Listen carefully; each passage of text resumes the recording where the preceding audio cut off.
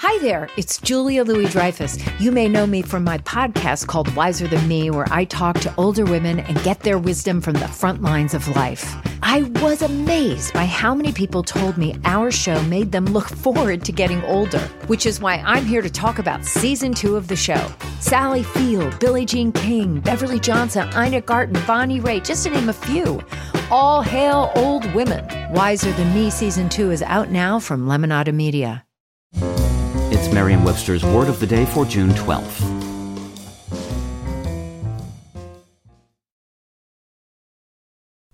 Today's word is oftentimes, spelled as one word, oftentimes. Oftentimes is an adverb that means often or repeatedly. Here's the word in a sentence from The Miserable Mill by Lemony Snicket. Oftentimes, when children are in trouble, you will hear people say that it is all because of low self-esteem. Despite its archaic and literary ring, the word oftentimes is quite alive today.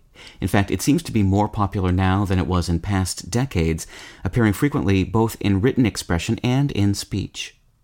Oftentimes was first used in the 14th century, the same century that gave us the word often itself, and its meaning hasn't changed, as meanings oftentimes will in all that time.